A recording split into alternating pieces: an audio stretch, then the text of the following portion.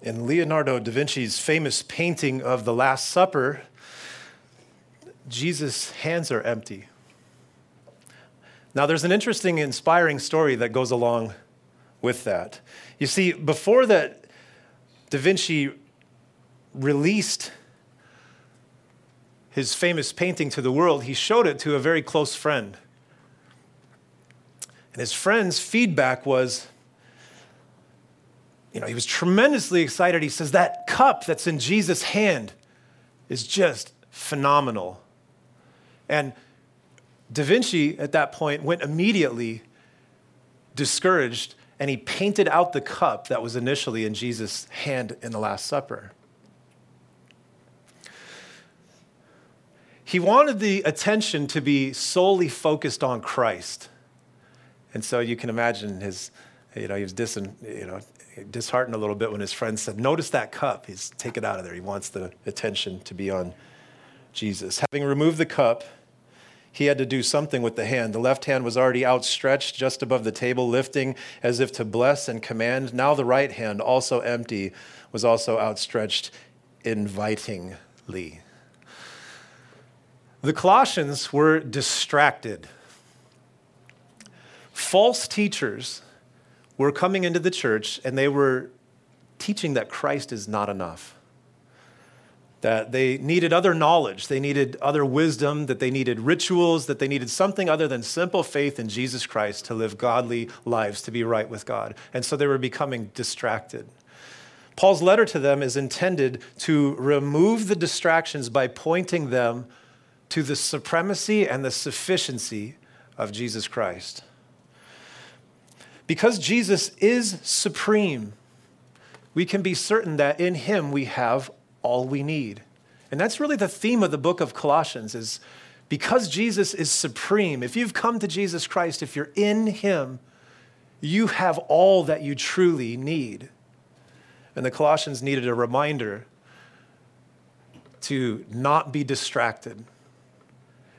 And this book serves as a reminder to us today in 2022, 2023, the same thing, that we need not get distracted and keep our hearts focused on the supremacy and the sufficiency of Christ. So what he's going to do in this passage is Paul's going to essentially tell us some things about Jesus Christ. He's saying, don't get distracted, focused on how Christ is supreme. And there are three ways in this passage that we see that Christ is supreme. We see Christ being supreme in his relationship to the Father, number one. We see Christ being supreme in his relationship to creation. And we see Christ being supreme in his relationship to the church. Those three things, his relationship to the Father, to creation, and his relationship to the church. Starts off right away in the section for the relationship to the Father. Colossians 1:15, verse 15 says, he is the image of the invisible God. Now, before we go further, let's ask the Lord to help us through this passage, okay? Heavenly Father, thank you for your word. We thank you that you gave it, that you inspired it through the Holy Spirit. And Lord, we approach it today just as it is, the very words of God. Lord, we sit ourselves below your authority, and we approach your word as it is the very words of God to us here today. And we ask in Jesus' name that you bless it and teach us. Amen. Amen. He is the image of the invisible God. Now, this word image is an interesting word. This is talking about Jesus. It says he's the image of the invisible God. The word in the Greek is where we get our English word icon, right? Now, an icon, what this means is it's the very substance or exact copy or likeness of something. So when Paul is telling the Colossians, you don't need any distractions, you need to focus on Jesus Christ. Well, why, Paul? Because he is the icon of God. He is the exact representation of God. He is the exact likeness of God. Paul, in strong words, is saying that Jesus Christ is God. Now, where it says of the invisible God, Jesus Christ is the exact likeness of the invisible God. Philippians chapter 2, verse 6, this is a familiar verse. I'm going to read a few that talk about this. It says, who, being in the form of God, did not consider it robbery to be equal with God. Remember that in the great chapter 2 of the kenosis section is what theologians call that, about how Christ became a man in Philippians. Paul says there that he was being in the form of God. It's the same idea. John chapter 1, verse 14, very familiar verse. You probably maybe have this memorized. It says, and the Word, talking about Jesus, the Word became flesh and dwelt among us, and we beheld his glory, the glory as of the only begotten Father, full of grace and truth. Jesus, the Word, he became flesh. He is God that became flesh. John 14, verse 9, Jesus said to him, here's a familiar one, talking to Philip. He says, how long have I been with you, and yet you have not known me, Philip? He who has seen me has seen the Father. So how can you say, Philip, show us the Father? Jesus, in his own words, he says, remember Philip is like, just show us the Father. Jesus says, how long have I have to hang out with you before you realize I'm God? Haven't you seen the things I've been doing, hearing the words? He says, if you've seen me, you've seen the Father, right? Now, I just want to pause for a second and say, maybe you are thinking, this is a great Bible study, but I'm dealing with issues with kids, with health, with family, with stuff in my life. I've got all kinds of problems going on. Here we are talking about these lofty theological concepts, and I need something practical. Well, let me tell you this. There is nothing more practical to your life than Jesus being God. There's nothing more practical, because that fact changes how you live your life, how you parent your kids, how you work at your job, how you deal with health issues, how you deal with tragedies, all of these different things. Jesus Christ being God and being the Lord of your life, it affects all these different areas of your life. So there's hardly anything more practical that you could do than to get to know God himself. And I think that's what Paul's telling them. You find yourself being distracted, let's get your eyes on the most important thing. Jesus, here described by Paul, is God in every way. Now, Jesus said the very same thing. John chapter 10, verse 30 through 33. Listen to what he said. He said, I and my Father are one. Now, Muslims will say that Jesus never anywhere in the Bible, he declared never to be God. Okay, but in John chapter 10, verse 30, he says, I and the Father are one. Now, and all these other verses as well. But Jesus himself said that he is one with the Father, and this idea that he's the icon of God, he's the very substance of God. You know how we know that Jesus was claiming divinity? Because the very next section in John chapter 10, verse 30 through 33, after Jesus said, I and my Father are one, then the Jews took up stones again to stone him. See, because Jesus was claiming to be God, that's why people wanted to stone him. And so, in Jesus' own words, I and the Father are one. It reminds me of the little boy that was walking one day hand in hand with his mother. And as he looked up into the fluffy cloud-filled sky, he said, Mommy, is God really up there? And she said, of course he is. He said, well, why doesn't he just show himself to us? Why doesn't he just show himself?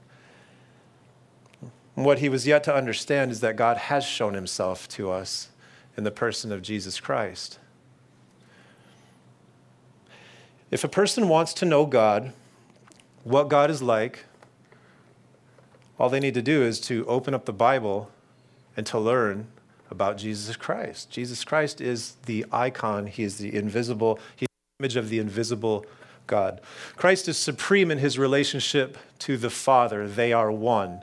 Jesus is deity. Jesus is one with the Father. He's the exact representation. Number two, Jesus is supreme in his relationship to creation. It says in verse 15, going on for the second part of verse 15, that he is the firstborn over all creation. The NLT has it like this: he existed before anything was created and is supreme over all creation. Very important thing to wrap your mind around here, that Jesus was before anything was created. This word firstborn, it's kind of a cool word in the Greek, and you could try it if you want. It's a prototokos. Anybody want to try it? Prototokos. Yeah, it's fun, right? Prototokos, you kind of get the word prototype out of there, What this word means, that's translated firstborn, is it has to do with priority and rank in this context. It can be used to describe chronology. Like out of my 5 kids, he was born the first. It can be used like that, but it is in this context used to describe his priority and his rank, his sovereignty over everything. He is first in rank. Now, I point that out because this term is frequently used by the cultists to say, Jesus is not God.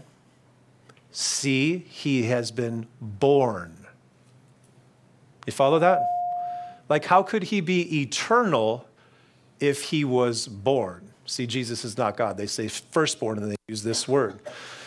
But it's a misunderstanding of the Greek term and the Greek and the biblical concept of the firstborn. You see this concept of the firstborn referring to rank all through the Bible and not necessarily chronology.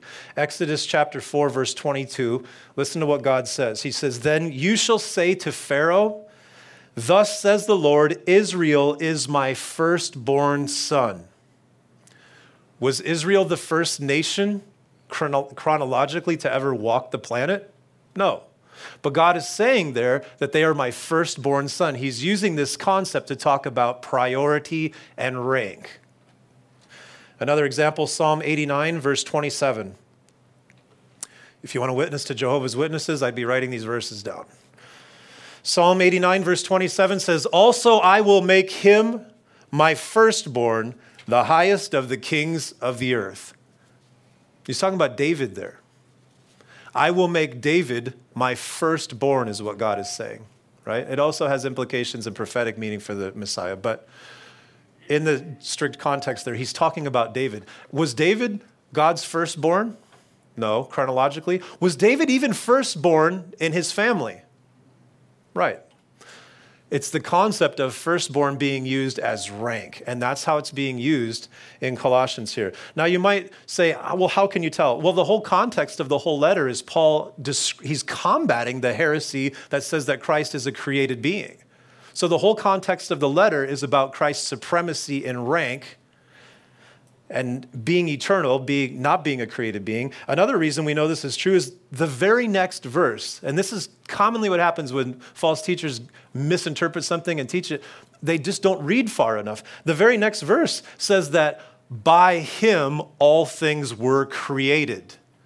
Now, if you could say that of someone, that by them all things were created, that implies that that creator could not be created. This is simple logic. If someone has created all things, they themselves cannot be created. A lot of people stumble with this. Well, who made God? That's a favorite of a kid to keep you up at night. You're trying to raise your kids in the Lord. They come to you, they're about 7, and they say, who made God? Well, you have to explain to them at this point, no, honey. The Bible teaches that he is the uncaused first cause. As the creator of all, he has to be uncreated. He's eternal. The Bible teaches he's eternal. Who created God? Nobody created God. God is eternal. That's why he called himself partially what? What does he say his name was to Moses? I am. He doesn't say I was, I will be, I'm going to be around 2:30. I am. Interestingly enough, Jesus said before Abraham was, what did he say? I am. Now, he existed before anything was created. He's eternal. He's supreme over all creation. Now, I want to make a little application here while we're here. Since God is eternal, there is no knowledge that has come at any time after him that could possibly be more important than him. See how that works? Like the Gnostics, let's put the Colossian church into 2023. This is like a church, somebody comes in and says, your faith in Jesus Christ isn't enough. You need to read this book by this self-help author. You should read this. Or you should read this New Age book about how these people do these certain practices that they're able to get like tuned into the spiritual realm. And you need this. Well, Christ is great, but you need all this other knowledge. Just think through this for a second. If he's eternal, if he's before all things, that means that no knowledge has ever come after him that could possibly be more important than him. In Christ, you have all that you need. Nothing has ever come along that has made Christ irrelevant or insufficient. That brings serious peace to my heart because I got to tell you, I'm a kind of guy that likes to read. I like to read all kinds of different stuff. And I'll go through these seasons where I start to read, worldly stuff in a sense, self-help, business stuff, positive thinking, different things like that. Atomic Habits was one of them that I read recently, New York Times bestseller, And all of these things, the one thing that none of them have in common, for the most part that I read is they don't know about the sufficiency of Christ. And so you come away from their book and the way they present it is, you need this book to do this thing. And you're like, you start to get this feeling if you're not careful of like, wow, there's so much knowledge in this world. I feel so stupid. I mean, man, how can I learn all this stuff that I need to have? I mean, I'm picking up little bits and pieces from each of these books. And so it's such a welcome reminder when the Holy Spirit bears witness, like, wait, Christ is eternal. There could be nothing else that you truly need. And I'm not saying there isn't something helpful in these books. I'm not saying that. I mean, maybe you love Atomic Habits. Maybe you've got the monogrammed calendar and the pen and all the other things that he sold you in his ClickFunnels too, but you don't need those things. Not to be sufficient in Christ's eyes, not to be whole in God's eyes. You can please God wonderfully here today. You can fulfill your purpose in Christ with Christ alone. Goes on in verse 16, says, for by him all things were created that are in heaven and that are on earth. Jesus' relationship to the creation, he is the creator. Notice the preposition by him. See that there? The creation was created by him. Now there's a couple other prepositions we'll point out as we go through. Within him is the power to create.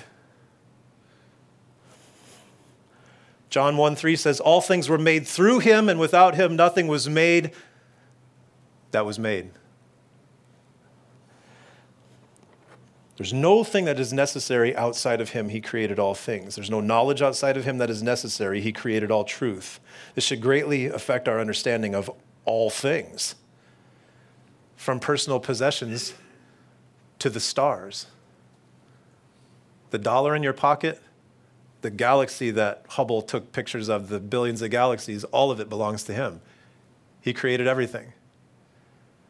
He created your kids, your job, your car, your health, your shoes. Goes on to say, visible and invisible, whether thrones or dominions or principalities or powers. He's all things in heaven and earth, the things you can see and the things you can't see. The Bible is clear that there is a realm described as, the unseen realm where there are principalities, powers, and rulers. Paul talks about it in Ephesians chapter 6. He says we don't battle against flesh and blood. The real spiritual battle is in the spiritual realm. Paul talks about this. The Bible is clear about it, that there is a spiritual realm. And some people are really overly consumed with it. Why I don't get overly consumed with it is because the Bible only gives us so much knowledge about it. And I figure if the Bible only says this much about it, then I don't need more than what the Bible says about it. And then for two, I know God created all of it. So there are people that are freaked out about demons and fallen angels and spirits and evil stuff like that. I'm not worried about a bit of it. Why? Because God created all of it. Christ created all of it. Doesn't matter. It all bows to him, right? So I don't worry about any of that stuff. There's nothing in the unseen realm that is necessary or that can come between you and Christ. He made it all. Nothing in the unseen realm. In other words, if you want to find out what's going on with your life, you really don't need to go to get an angel reading, right? Because why would I need to turn my attention to a created being when I can have my heart fixed on the Creator? People fall short all the time. The Bible says that people become like ignorant because they start worshiping the creation rather than the creator. That's like people that go to a medium or to a seance or some of these different things. They think that there's knowledge that they need out there. You don't need any of this stuff. That stuff, in fact, it goes beyond not even needing it. The Bible says that it's all witchcraft. It's all occult. You're dabbling with Satan if you're reading horoscopes. I know somebody could be listening to this, oh, you're off, you're a rocker, man. Read the Bible, right? The Bible says that Jesus created all of it, and he says you don't need anything to do with any of it. So I have confidence in Christ. I have confidence that in him I have all I need. All things were created through him and for him, it goes on. Notice those prepositions there, through him and for him. He's the agent. The through him is like he's the architect. He's the brains behind all of it. By him, he's got the power. Through him, he's the architect. And for him, the goal of creation is Christ. What's the purpose of life? What's the meaning of life, right? It's all for him. That's what it says there. Listen, do you ever struggle with feelings of like worthlessness? You ever get like that? You ever get like, what is life all about? This is just futile. I can't believe this. I'm like, what was his name? Sisyphus? Is that the guy that was rolling the ball up the hill nonstop and he never got to the top of it? That's what life's about. It's just like, junk just gets piled on me and I just keep shoveling it off and life's just a grind and blah, blah. And do you ever feel like that? I spent like my whole 20s feeling like that. And so it was such a relief to me to know that the Bible definitively answers the question of what life is all about. The life that you live, life itself, the whole creation, every single thing is for him. Why was I made? I feel useless. Well, you're not useless. You were made for him. That's what it says right there. If you've ever struggled with doubts, insecurity, self-worth issues, all that stuff like that, I want you to highlight those words in your Bible and think about them, that you were made for him. Application. Help people understand that they were created for him, especially a generation that's been so confused by the atheists, by the school system teaching. You know what the school system teaches your kids? They probably taught some of you. You know that they say, some fish, kind of some cells sort of mutated, evolution. You're just really nothing. Everything came from just a blob of, stuff in the universe. And step by step, here you are today. And what is life really about? Well, nothing really. You're just kind of an evolved blob, and like, what's the purpose of life? Well, Dawkins, Richard Dawkins, he said that the purpose of life is to propagate DNA. Another widely popular textbook curriculum influencer says that there is no purpose to life, that we all have this like innate desire to try to find out what meaning is. The Bible says God put eternity in our hearts in the book of Ecclesiastes, but he says we keep looking for a purpose, but there is none, right? Why do you think there's a generation of people that can't cope without meds? Have to have fidget spinners to try to find, why do you think that there are people that are so messed up inside? It's because people tell them they're worth nothing. If you've ever been told that, or if you kids, you young people, you've ever been told that, it's absolutely not true. Read the Bible. It says that you were created for him, for him. He's pleased that you're alive today. He's pleased that you're breathing his air. He's pleased that you're here. He's pleased that you have been made. It's just amazing that the creator of all things stepped down from glory to take the form of a man that would die as a common criminal to save me, to save you.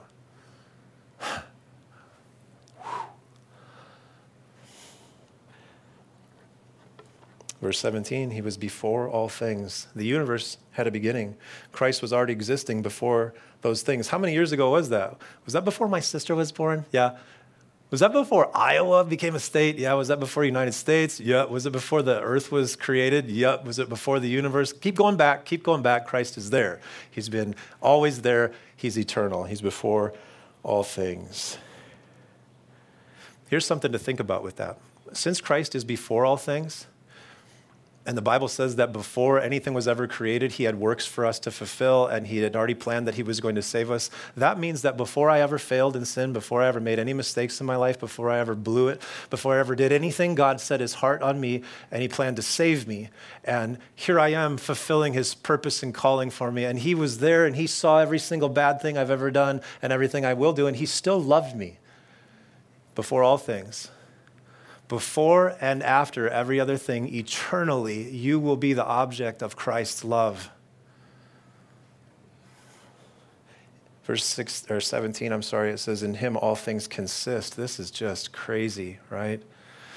Scientists talk about the stuff of the universe. They talk about this like they don't understand why the protons and neutrons and stuff, they don't understand why they collide, but they've spent multi-billions of dollars trying to make them collide, right? The super collider. And they've understood that atomic explosions are essentially, I'm no scientist here, but when the atomic force, allows the cell to implode, you have atomic explosion. And it's interesting that scientists are baffled that they're like, why does this all hold together? Why does everything not just hold together?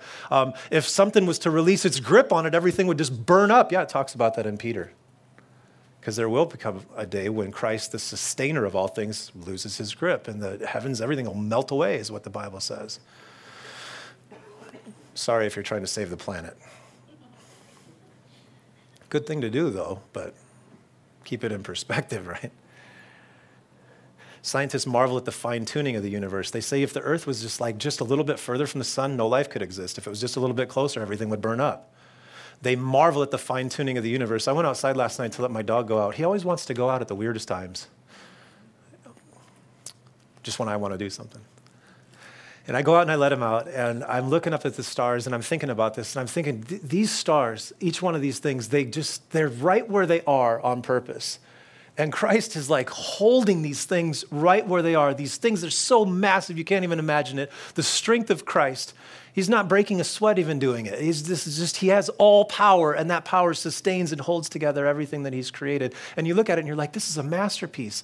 And then you start to think thoughts like, how smart must Christ be to create all of this stuff the way that it works together? You think about gravity. Why is gravity holding me on this planet at the perfect amount of pressure? Any more that I'd be crushed, any less I'd float away. Why is this stuff happening?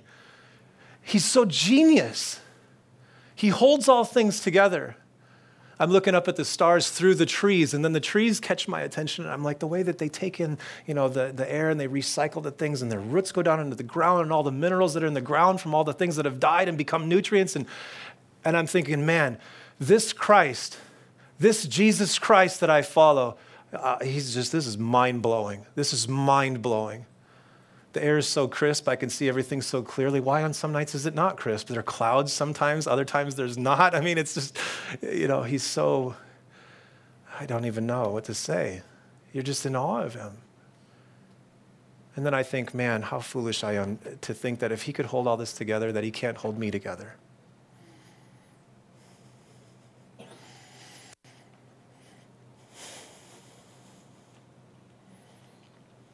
My times are in his hand, a hand so safe and strong, a hand which holds the sea and guides the stars along.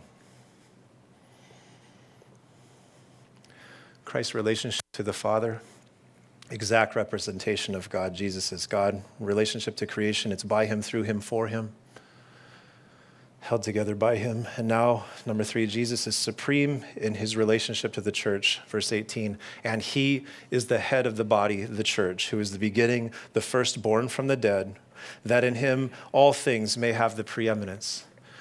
When we have our servants meetings, we begin more often than not praying, recognizing the fact that Jesus is the head of the church.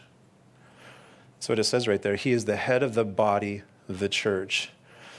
Now, this is what's referred to in this context as the universal church. We are a local church, which the Bible talks about local churches, talks about how that we're to not neglect meeting together, how we're to love and serve one another and to be a local church. But the Bible also talks about the universal church. So our local expression, this group right here that God has put together, is a part of a bigger body of Christ, which is the universal church. And that's what he's saying here, that Jesus is the head of every single Christian on the planet. He is the head of the church. right? He's the creator. He's the sustainer. He's the one that gives knowledge. He's the one that his Bible tells us how we conduct service.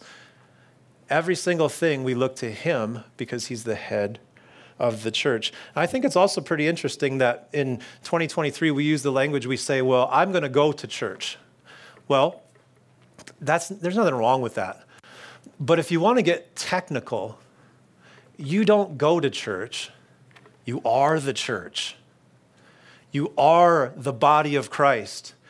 You are a part of the very vehicle that God has decided to express himself through in this community. When you're sitting at home, if you're deliberating, I wonder if I should go to church, stop that and say, wait a minute, I am the church. Am I doing what I'm supposed to be doing as the church? He says it's like a body. And Paul also describes it like this. Can you imagine? We're all different limbs of Christ's body. This is staggering that the God of the universe, the God of all creation, has decided to express himself to this world through you. You are a walking billboard for Jesus. You are the hands and feet of God Almighty. That's a privileged position, isn't it? That's staggering that God has chosen to show himself through me. Through you, through all of us. With the church as a body, the illustration Paul says, is everybody the hand, is everybody the eye? No, we all have different parts. If you're sitting and deliberating whether to come to this building to worship as being the church, if you're wavering on that, think about what would happen if your foot decided not to come with the rest of the body. Do you ever think about that? Do you ever think about that on the Sundays that you have to miss on accident? Do you ever think that church body that God has called me to be part of is missing something that God is trying to do through me in that body? Do you ever think about that? If you decide, I'm too tired to go, well, we are missing something that God is trying to do through you here. And all that comes back to an understanding of what the church is. The church is his body on earth, and he is the head of it. This is a very personal question for you. With Jesus being the head of the church and you being the church and you being an individual of it, is Jesus the head of your life? Begs the question, doesn't it? This is fascinating that Jesus expresses his life on earth through you and through me. It goes on in verse 18, says, who is the beginning, the firstborn from the dead. There's that term firstborn again, and they will say, see, Jesus is born. What this means in this context is the risen Christ from the tomb. He is the first one to resurrect in a body. Now, there were people in the scriptures that were resuscitated. They will die again, right? Lazarus, raised from the dead, he'll go die again. Jesus is the first to come out of the grave in a resurrected body fit for heaven. And in that sense, he's a prototype for what will happen with all of us. That's why he's the firstborn. He's the one that set this whole new prototype for his new being, which is the church. He's the head of the church, and he's the one to get resurrected. And I don't know if you know this. You should if you were here through Thessalonians. You will be resurrected into a new body. Jesus had a body that was fit for heaven. We don't know much about it. He was able to go through, walk through different places. He didn't go through doors, different stuff like that. I'm assuming I'll have a full head of hair. That's what Chuck Smith always used to say. He's like, in heaven, you won't recognize me. You'll say, man, who is that guy with that luscious, and it'll be Neil. Me and Neil will be over there like, whew, yeah. That in all things he may have the preeminence, verse 18. Now, this is the whole point of it. The Gnostics in the Colossian church were saying Christ is just an emanation from God. He's like one of these ranks of principalities, powers, and rulers. He's just one of those. He's important. Paul is saying, no, that's nonsense. He's preeminent in all things. He's the creator. He's eternal. All things were created through him, by him, for him. He is preeminent. He's way above any of this other stuff. He destroys the notion that Christ is a created being. Same thing that the JWs carry around. Say that, he's, Michael the archangel, that he's a created being. Paul destroys that. If you get a JW at your door and you want to help them to come to know Christ, take them to Colossians and explain prototokos and what firstborn means. Give them the scripture references you found here. If you need them again, check on our website and you can listen to this sermon again. where it says that Christ is preeminent, that he is in first place over all creation. That's how the NLT has it, which is very accurate. He is in first place over all creation. It begs the question,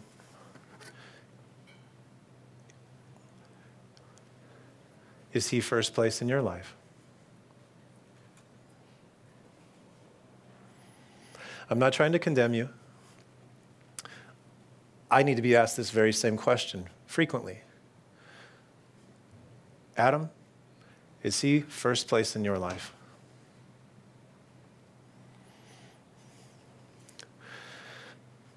I've been taking a web development class, and the last module I was doing was dealing with design, and heard this anecdote in there talking about photography. What makes a good website is good photography, essentially good pictures, good illustrations. And so they would teach about it. And story of this gal, Pam. And Pam was taking a class for photography, and her first assignment, she chose that she was going to use her 7-year-old daughter as the subject. And so they go out to the Arboretum, and it's just a beautiful day, and she finds a place that she thinks would look good, and Pam sets her daughter down, and she starts adjusting the ISO and the aperture and all the different stuff, and the corner of her eye just catches this beautiful apple tree, just so beautiful. And she's taken aback by it, the beauty of this. And so she gives this apple tree just a really prominent place in her photo. She uploads her assignment and waits to hear from the instructor, and the instructor gives her a B.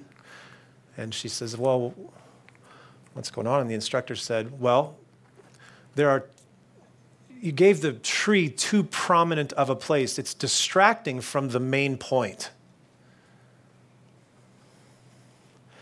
So what you need to do is you need to pick one point or the other, and then you need to get rid of, even if you got to crop out everything else. And the application certainly transfers over to our Christian life. Some of us are like Pam with 2 subjects in our photo. And it would probably be the most helpful thing for us to either do whatever it takes, maybe, refocus your life, crop out whatever has to get out of there. No distractions. We need to choose one subject and leave the other out. Jesus said you cannot serve 2 masters. In the case of the Colossians, you cannot serve Jesus and man's intellect. You cannot serve Jesus and religion. You cannot serve Jesus Christ and insist on religious works being required for salvation. You can't serve those 2 things. You cannot serve Jesus and anything else. This is where the struggle comes from in our lives, is because our heart is in this constant wrestling match to try to be king of our lives. But Jesus comes in your life and he says, look, I'm meant to be the king of your life. And if you don't allow me to be the king in your life, things are going to be miserable. If you've been miserable with too many things in your photo, praise God, because he's not allowing you to settle for anything less than letting him go into his rightful place in your life. You need to have no distractions.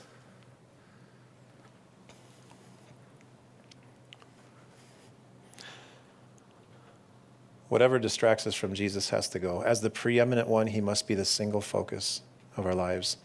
There are many implications and applications that we could draw from this text. We could spend hours, days talking about this text with all the implications and ways you could apply this. Maybe the most important thing to me is that if you have come to Jesus Christ, you have come to God. And if you have come to God, you have all you need.